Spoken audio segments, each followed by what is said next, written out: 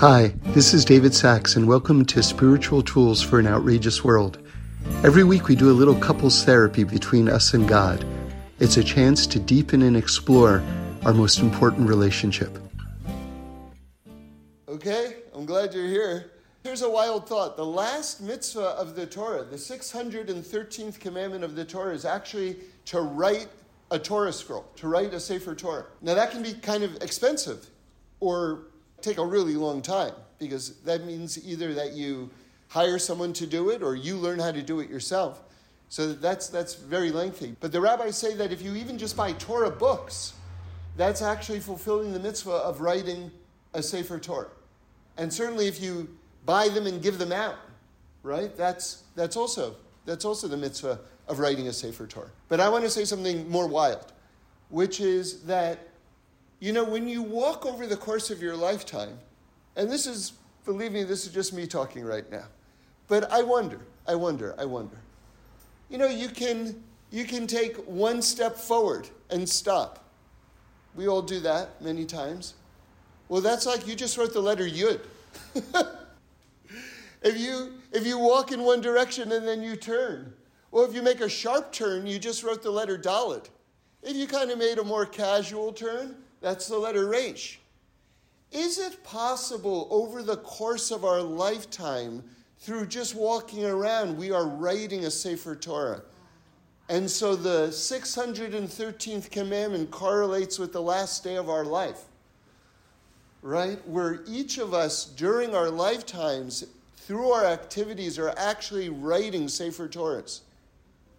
And maybe, you know something, if you're really going through life with intention, you know, professional sofers, professional scribes, they don't just write one. They write many Sefer Torahs. Maybe over the course of your lifetime, you're writing many Sefer Torahs. Isn't that something? So, the whole idea is to think holistically. I took a trip to New York, and I had this kind of like opportunity that kind of just popped up, which was just, wow, okay. Someone asked me, will you teach an introduction to Hasidic thought class at Stern College? So, tomorrow. And I was like, okay, let's give it a go. So I showed up, and this is the main thing that I wanted to share. And it's building off this idea of, with our actions, we're writing Sefer Torahs, okay? A lot of people, their relationship to God is when, say, a Torah book is open, or when they're in a shul, and maybe the prayer book is open. And so that's what it is. But what I would suggest to you, and I think that this is the basis of really all Hasidic thought right now, is that the world itself is an open book. The world is the open book. And every single person is another letter in the Torah, right? So the people in front of you are the letters of the text, and the world itself is the book. And one of the beautiful teachings that comes from that is that if there's one letter missing from the Torah scroll, it's not kosher. And so if there's one of us missing among each other, then we're also totally incomplete. So it just tells you how essential every single person is. And so when you're interacting in this world, you're actually living the Torah. And what this does is it just expands your consciousness, and it combats this temptation that we have, which is to think that God is an idea inside my mind.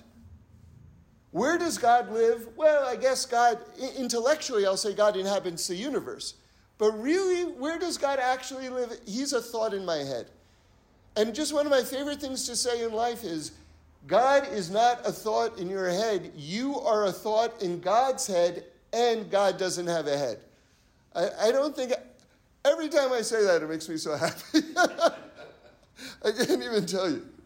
So we're in this month of Adar right now, where we have to increase in joy.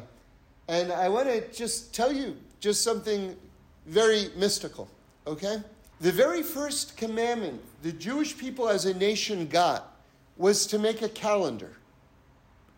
And that is awesome because the way I had it explained to me, I forgot who said this, someone great, was that what is a slave not in charge of? Their own time. And so when we become a free people, what is the first thing God tells us to do? To sanctify time. That's the idea of making the calendar. Sanctify time. That's amazing. So since the name of the month that we left Egypt in is Nisan, Nisan is going to be the first month of the year. Very good. So now if you kind of think of it like a ladder from above to below, Nisan is going to be at the top. Now, what is the 12th month of the year? What is the month that's furthest away, all the way on the bottom? That's Adar. Now, isn't it interesting that Adar has the holiday of Purim? And what is Purim about? God, when he's totally concealed. Right? God in his hiddenness. Because it's the furthest away from the month of Nisan. What's Nisan about? Nisan has the word nes in it, which means open miracles. Not only that, but God's holiest name, the Yud-Kei Vav-Kei, has 12 different arrangements that you can do with it. Now, one of them is going to be the straight spelling of Yud-Kei Vav-Kei. Well, guess what month is Yud-Kei Vav-Kei without any mixing of the letters? Nisan. Why? Because Nisan is the month of total clarity. So now with that in mind, what do you think the arrangement of the Yud-Kei Vav-Kei is for Adar? Which would be, again, the month of total concealment, the month that's furthest away from the light. What do you think it's going to be? Well, I'll tell you what I thought. I thought, well, intuitively, it would probably be the Yud-Kei Vav-Kei backwards. Right? Because that's got to be one of the 12 too. And that actually makes a lot of sense because Yud-Kei Vav-Kei, that name of God means Rachamim, right? It's showing on love. And then if you spell it in the opposite direction, that shows on din or judgment. And Adar was the month that Haman wanted to exterminate the Jews. So it all makes perfect sense. It turns out it's not the opposite spelling. It isn't. But wait. I saw, and I believe it was in the name of the Ari, the following thought. And this is going to tie into something from the Vilna Gaon in a moment. Okay? Which is that originally, guess what the arrangement of the Yud-Kei Vav-Kei for Adar was? Yud-Kei Vav-Kei in the opposite direction.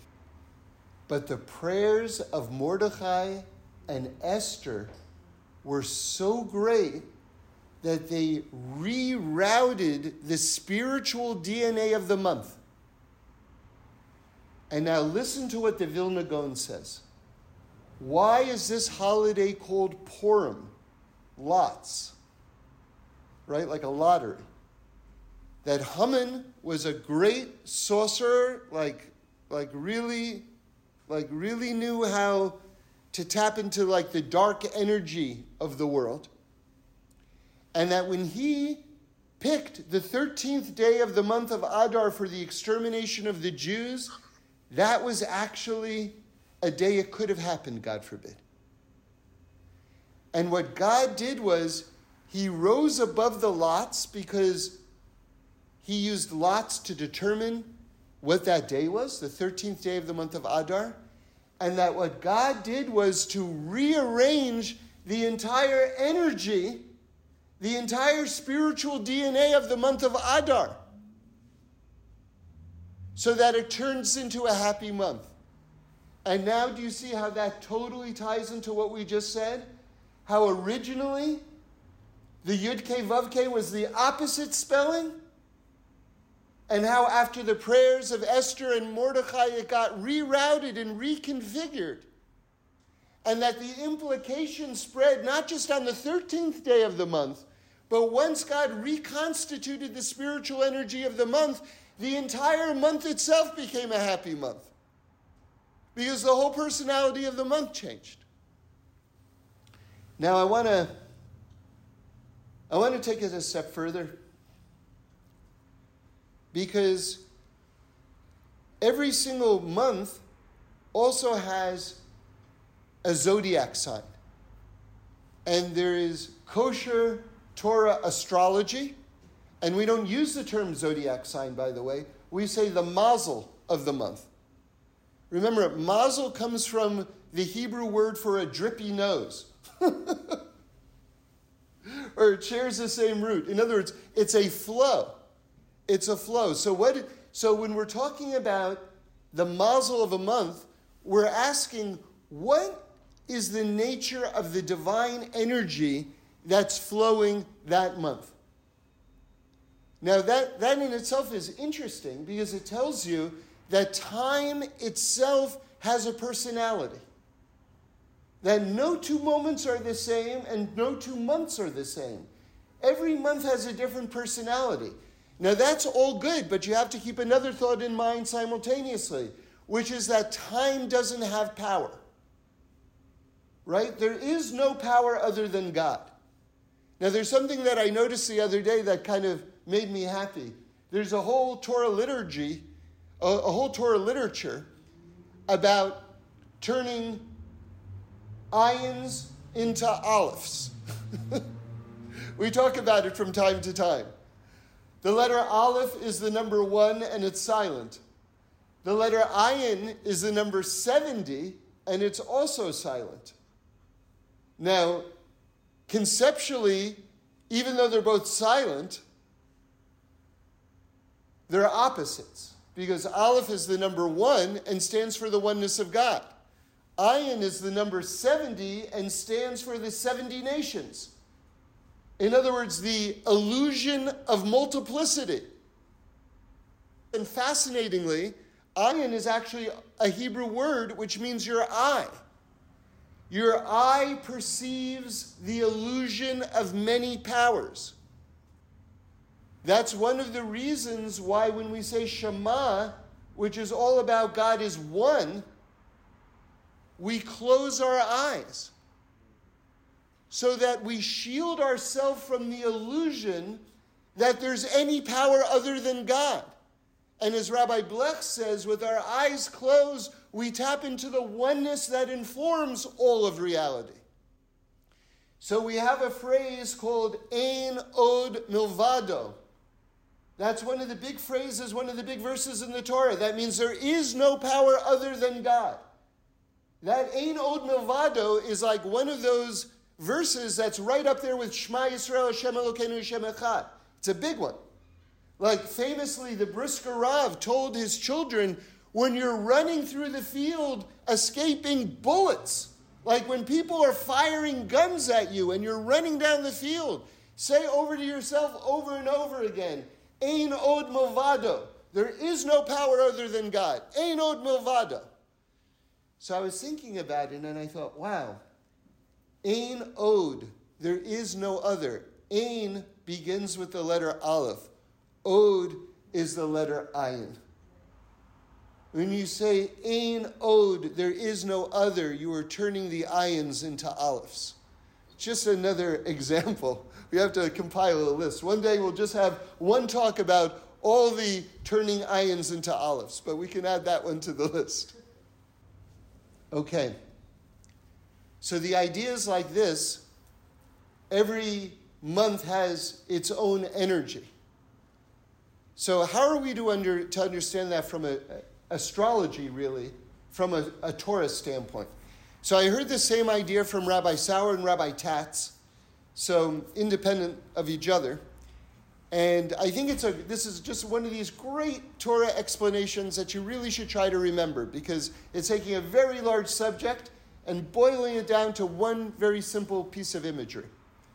Imagine, says Rabbi Tatz, you go into the supermarket and there's a metal can and you can't see into the metal can. What's being sold here? And the answer in this example is stewed tomatoes are in this metal can. How do you know? Because there's a label around the metal can that says stewed tomatoes. Now you know what's inside the can.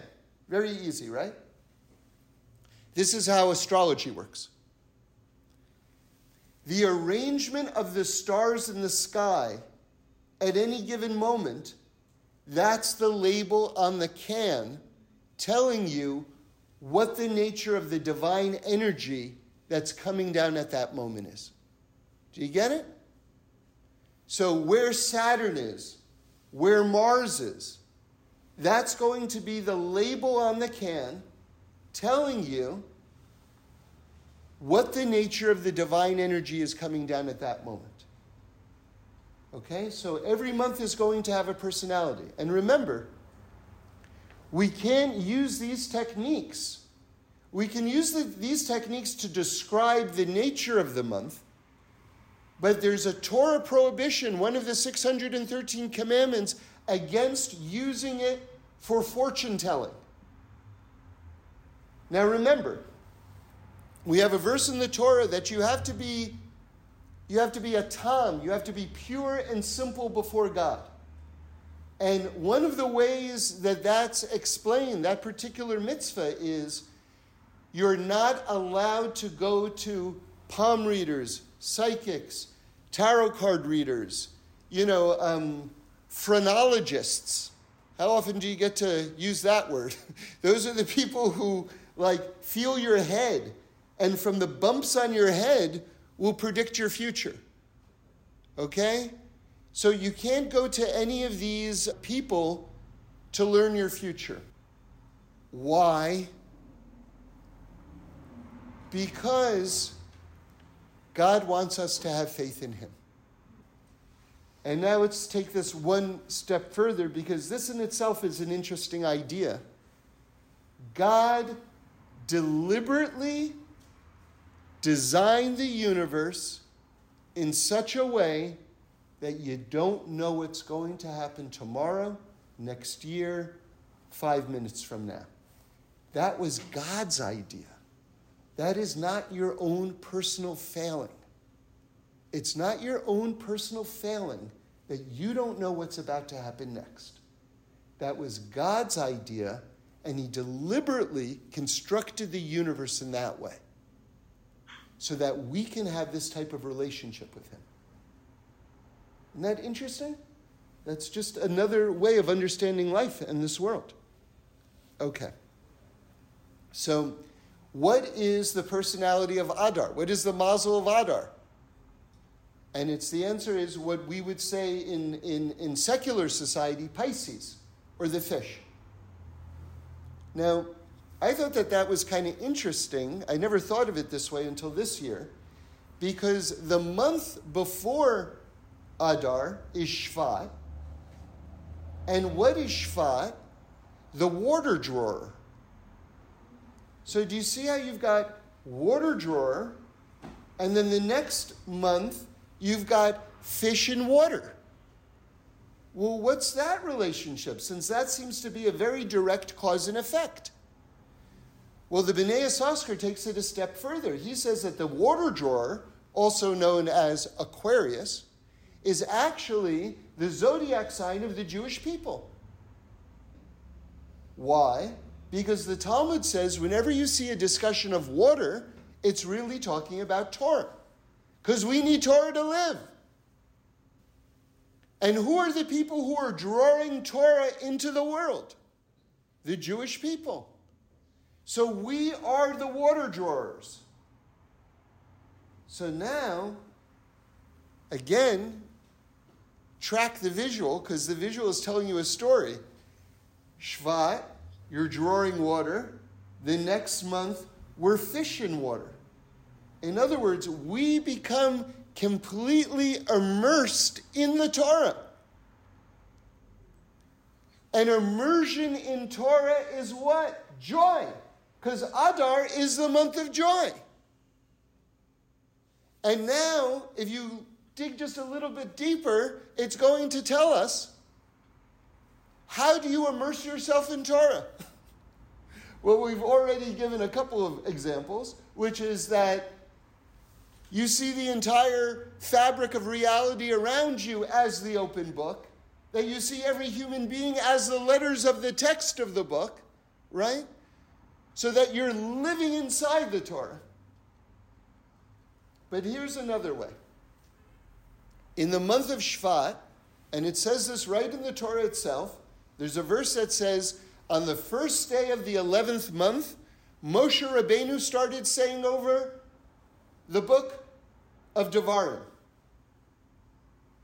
So Deuteronomy was said over, and remember, what is Devarim? Mishnah Torah. It's a repetition of the Torah. But it's a really interesting repetition of the Torah.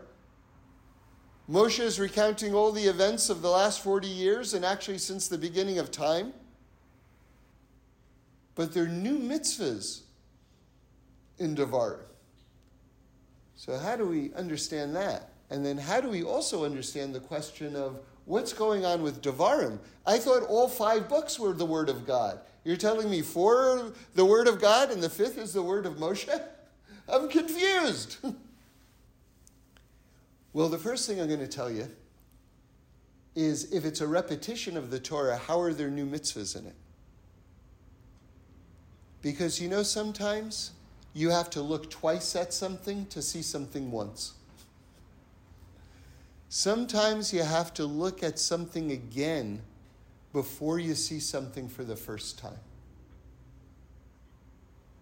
That's a lot of life right there. Okay? The next thing I heard in the name of the Abarbanel, which explains how is the book of Devarim said by Moshe, but simultaneously it's the word of God. He gives such a beautiful, clear answer. You just hear it and go, ah.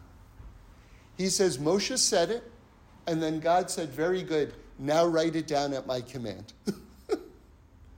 And there you see that it's simultaneously the word of Moshe and the word of God. And now, instead of it being a letdown, that the first 4 sequels were great, but the 5th one, don't bother seeing that one, right? How is it that the 5th book of the Torah is not a letdown, but that it just sort of like goes all the way up? It's like it goes exponential. How is it that the Torah climaxes with the book of Devarim? Because you've got the fusion of human and divine consciousness. That's what's taking place in Devarim. Devarim, interestingly, is the only book of the Torah that begins with the letter Aleph. Right? We've got our Aleph again. In other words, how high was Moshe's prophecy? He was totally fusing his mind with the Aleph, the oneness of God. That's how God can say to him afterwards, very good, now just write it down. In other words, what is the goal of Torah?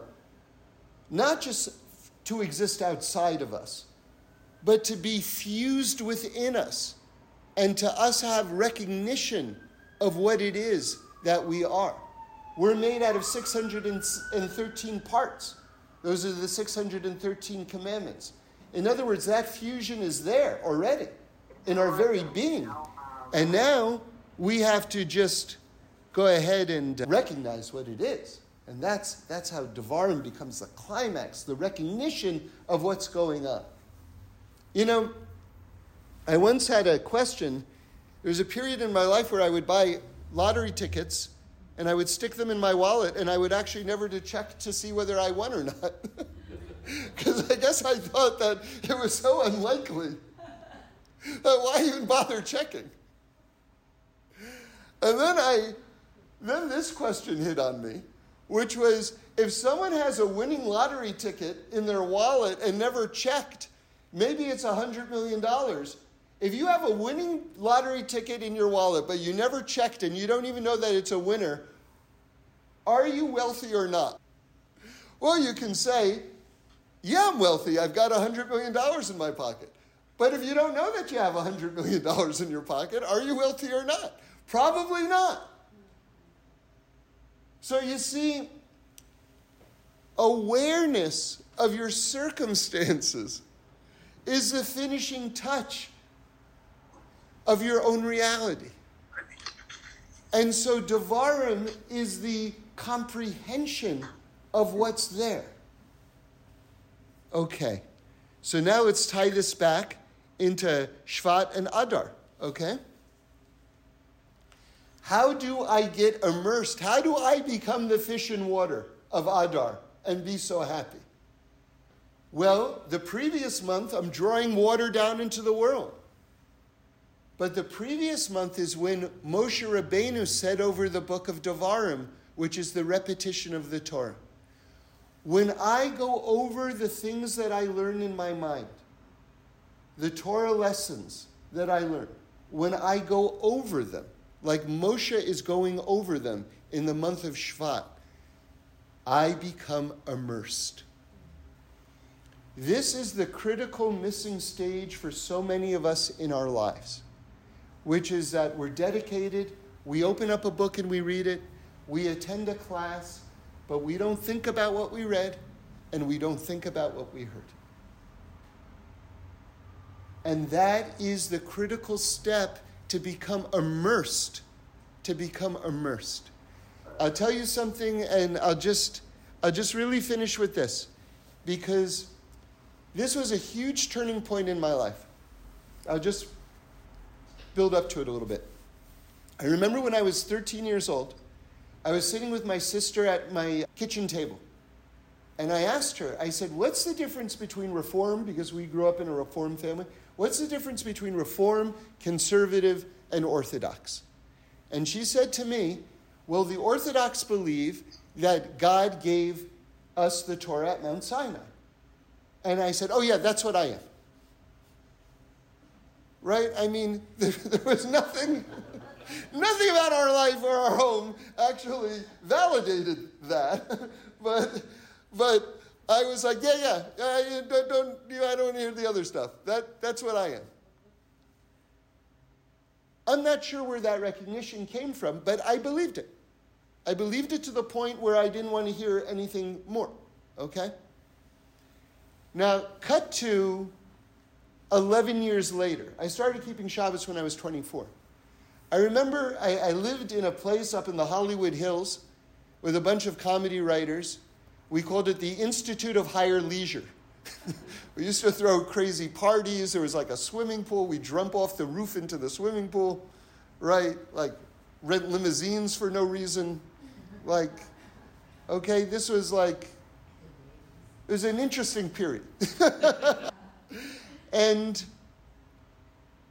I remember this, I was just lying on my bed and I was thinking about God, right? At this point in my life, I was really like, my lifestyle was really the furthest away from being Orthodox.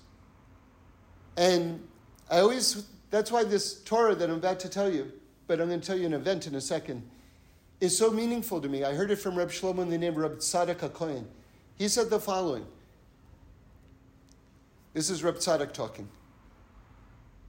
People say the world is getting further and further away from God. He says, I say the world is getting further and further away from God on the outside and is coming closer and closer to God on the inside. And if I know that was what was going on with me. If you looked at my outside, you'd go, that guy, no way. But on the inside, I was really doing chazor. I was really thinking about life. I was thinking about all of these things. And on the inside, I was coming closer and closer. And so this is the moment that I'm building up to. I remember lying on my bed, and I was thinking, well, I believe that God gave the Torah at Mount Sinai. And then I'm going to tell you this next thought that came into my head, because it changed my life. And it's going to sound obvious, but it hit me like a thunderbolt. I thought to myself, if I really believe that God gave the Torah to us at Mount Sinai, and I did, that means I have to do it. That was an life-shaking thought. And then slowly, in my own way, I tried in earnest to again go from the open book to the open world, which is the open book, which is made out of the fabric of the Torah. Because the world itself, reality itself, is made out of the fabric of the Torah itself. And to begin to take my first steps into the real world, but to be the person who knows what it is. In other words, I took the lottery ticket out of my wallet and I checked the numbers and they matched. And I was like, yo, welcome to reality. So with that in mind, I want to tell you something that the Ishbitzer Rebbe says, and that's the Meir Shaloach, one of the deepest thinkers ever. And he says something great. He starts off with a question, a halachic question that a lot of people have never even considered, which is, when you make the blessing over the challah, and you're going to cut the challah, where do you cut the challah? Now, believe it or not, this is a question the sages in the Gemara in Sanhedrin, page 102, they ask themselves this question, or they put it out for us. So it's just interesting that they would wonder such a thing.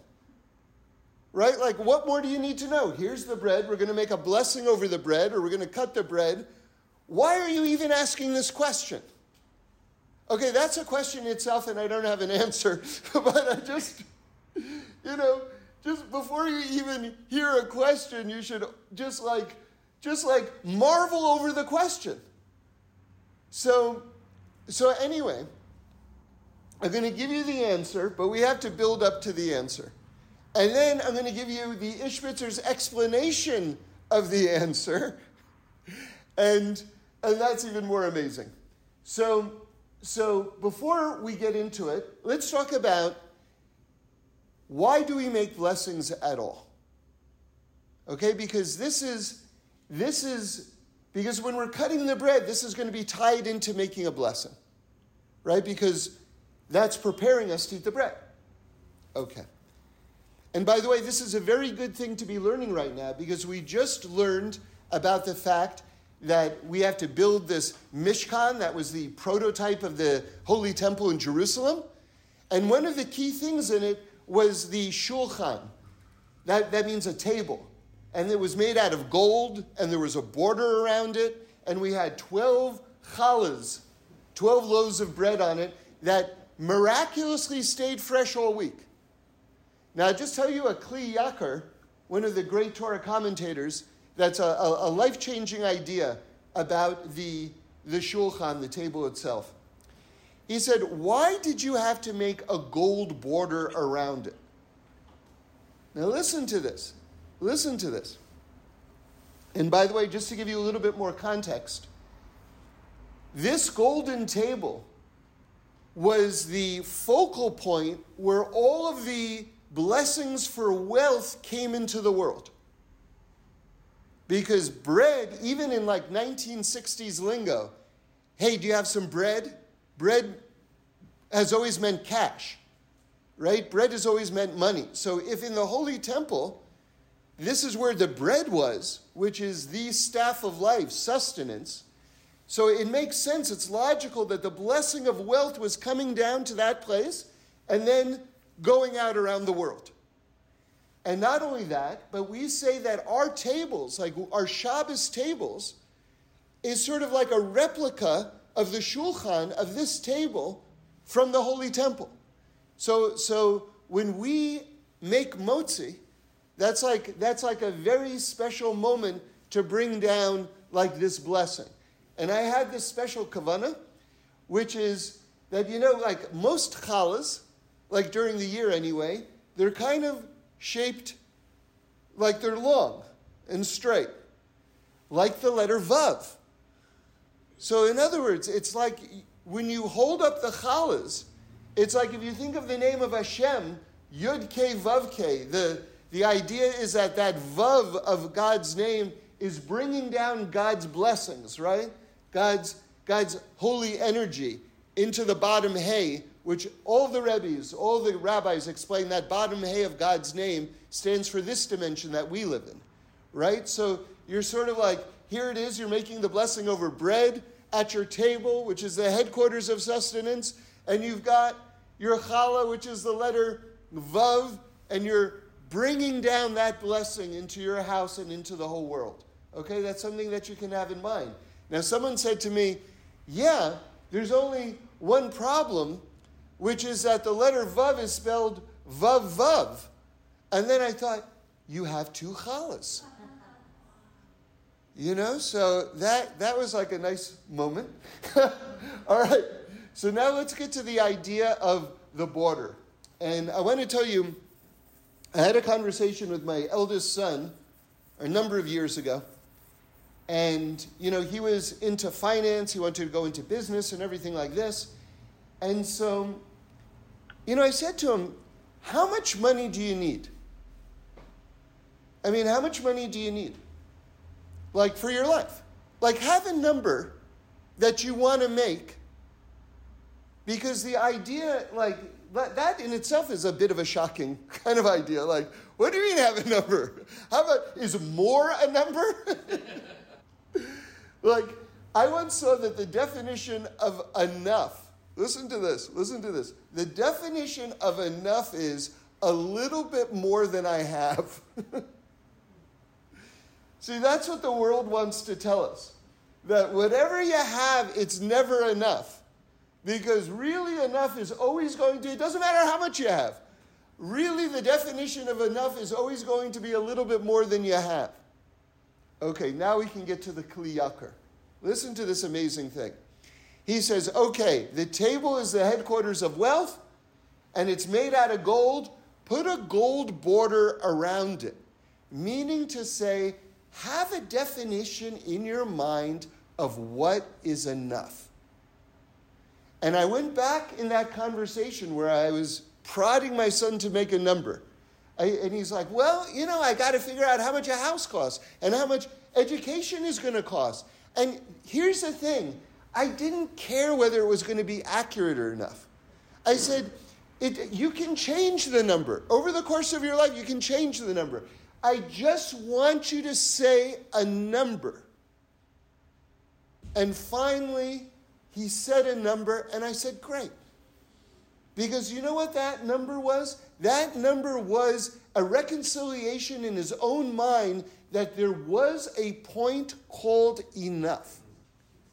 And so, really, the society that we live in today wants you never to get to that point.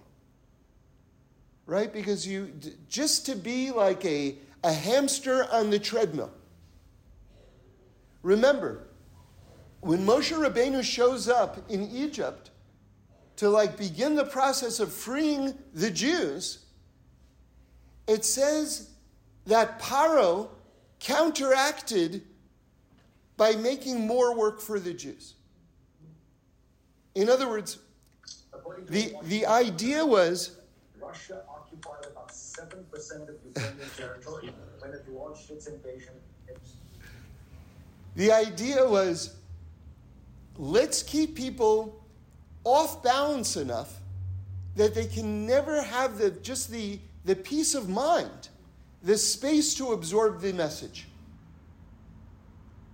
And so that's what society tries to do with us today. By telling us there's no such thing as enough. But we know that there is. Okay, good. So again, we have a question. What's our question? Where do you cut the challah? All these things are going to tie together, believe it or not, okay? Where do we cut the challah?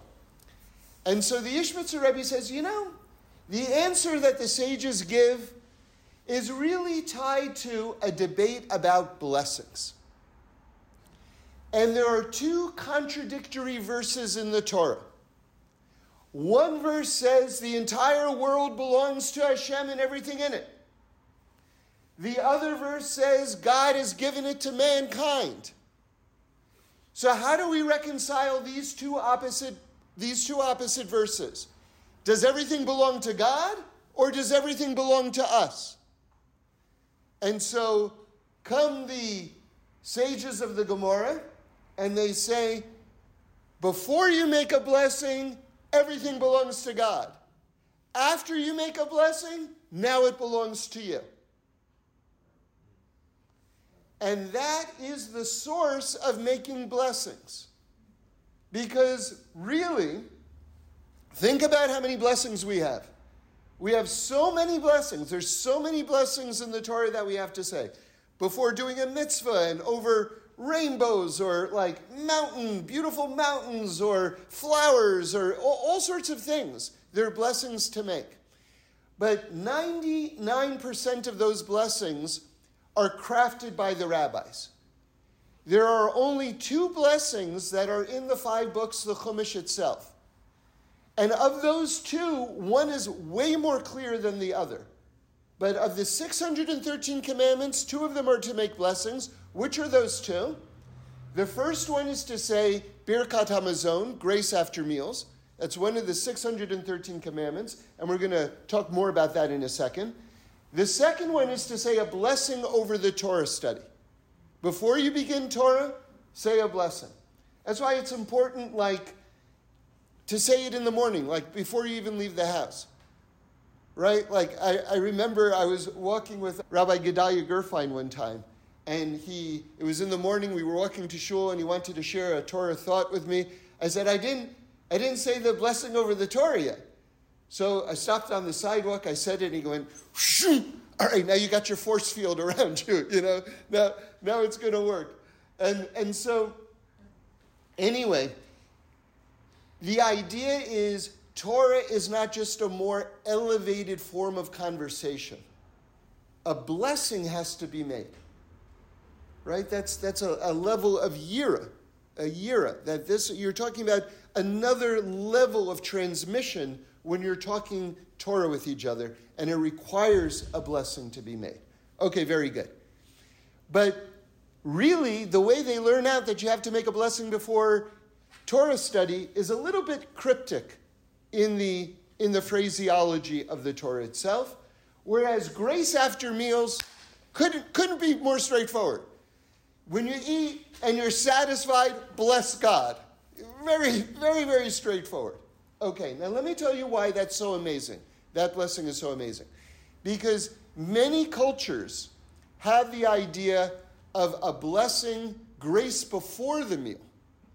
Right? I mean, how many TV shows have you seen where the family is sitting around the table and maybe they're holding hands or whatever it is? And it's very beautiful. They say an acknowledgement that the food is coming from God. Many cultures have this idea. But that's not the Torah commandment, at least of the 613. It's after your belly is full and you don't need God.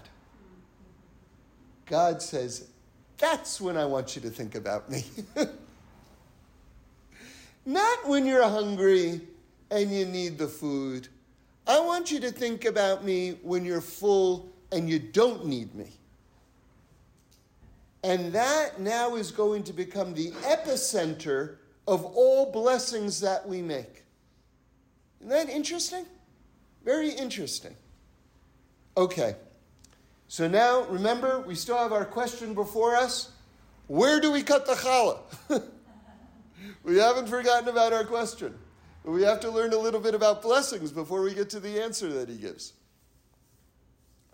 So now, the idea is, when I make a blessing, I acknowledge that what I'm about to eat, comes from God. And that's an awesome thing. Or, to put it back into the 2 contradictory verses, the whole world belongs to Hashem, and then the other verse says, He gives it to us. Well, is it God's or is it ours? Well, in the beginning, before we make a blessing, it's God's, and then after we make a blessing, it's ours. what's dangerous about that? This is me asking you. What's dangerous about that? Because once I say that once it's given to me, I can forget about God. You know, one of the things that I've noticed, and this is among, what I'm about to point out, is among the best of us. It's a problematic thing among the best of us, which is I think that most people go through life the following way. And I'm talking about people who are really trying and working, right? They show up to shul for Shacharis, and then afterwards they go, they don't say these words, but this is what's going on. Okay, goodbye, God, see you at Mincha. Like, wait a minute, where did God go? God didn't go anywhere. Or, I'll give you another version of it. You wash for a meal, and then it's sort of like, okay, see you, God, at benching. Bye-bye. Now it's just me and the steak. Little alone time. Me and the steak. You know, Rabbi Green said that children and your mother have two things very much in common. And God. Children, your mother, and God have something in common. Let's say that you are in your room, right? And you want to be alone. So you say to, let's say your mother, you say, Mom, you know, I just want to be alone right now. And then she closes the door and she says, okay, we're alone. Right? A child will do the same thing. I just want to be alone. Okay, we're alone. And for sure, God, it's like, God, I just want to be alone right now. Okay, we're alone. No, I just want to be by myself. Okay, we're by ourselves. Right? So this is so much of life. So much of life is living with this consciousness and in the best way. The idea that you get to be with God all the time. Right? I get to be with my best friend all the time. I get to be with the master of creation who nothing is difficult for. One of the things that I heard Reb Shlomo say over and over again, and it's so powerful. He would just say, he would lament. He would say, why are you making God so small? Why are you making God so small? You know, one of the things, and again, it's not logical, but it's just sort of like our emotions do this, is that when we feel as though we're stuck, we kind of project that frustration onto God, and we think that God is also stuck.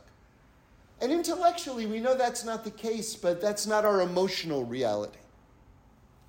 So what is the problem?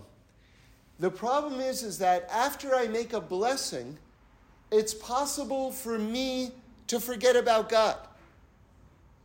Now, consider the irony of that for a moment. Because the whole idea of making the blessing to begin with is to bring God into my life and to acknowledge God. And yet it's possible once I make the blessing that I can forget about God. And even worse than that, I can feel sort of righteous in my forgetting about God because I made the blessing.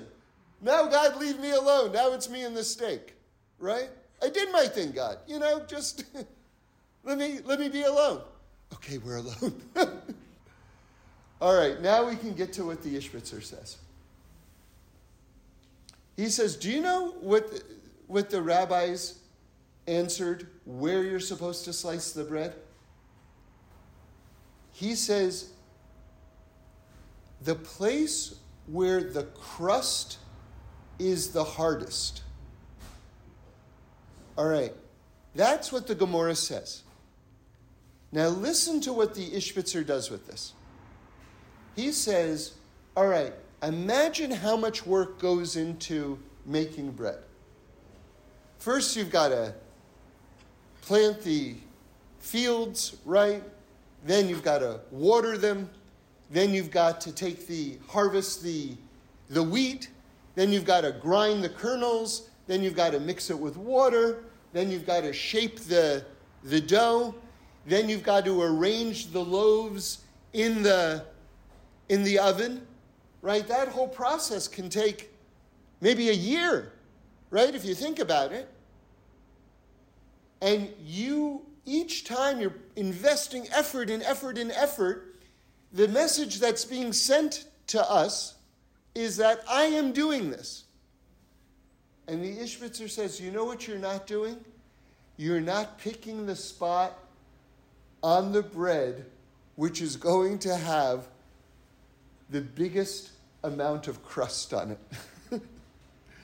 He said, that is something that you can't predict, and that is something that's coming from heaven. That's coming from God. And so when you come to the moment that you're going to cut the bread, God is giving us a reminder that you didn't do all of this. I was the force behind the whole thing and allowing it all to happen. And the fact that this piece of crust is going to be on a different piece of challah, and it's always going to be different wherever it is, that's the X factor of God reminding you that ultimately He has control and He's running the show. And now look how it's the antidote to me saying, now that I'm making the blessing, it belongs to me and I'm forgetting about you. Because I can't forget about you, God, because you're reminding me that this entire process has been supervised by you in the most amazing way. So that's a classic Ishbitz. And one of the reasons why I really like that is because you have here the intersection of thought and life. Right? Because, one of the deepest things I ever heard Reb Shlomo say was, the world doesn't work in a 1 + 1 =. And when you can take Torah, and it's not about just sort of like, well, what does this passage mean? And it's a conversation and it's an intellectual exploration. That's very good.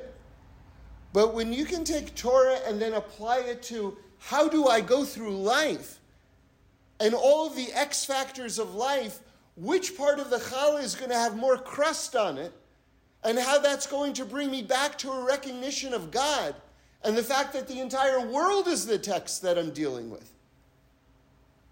That's awesome. That becomes awesome. Thanks for listening. We do this every week, so join in again next Sunday for a new podcast where we explore the amazingness of life. And review us and send in any comments or suggestions. I'd love to hear them.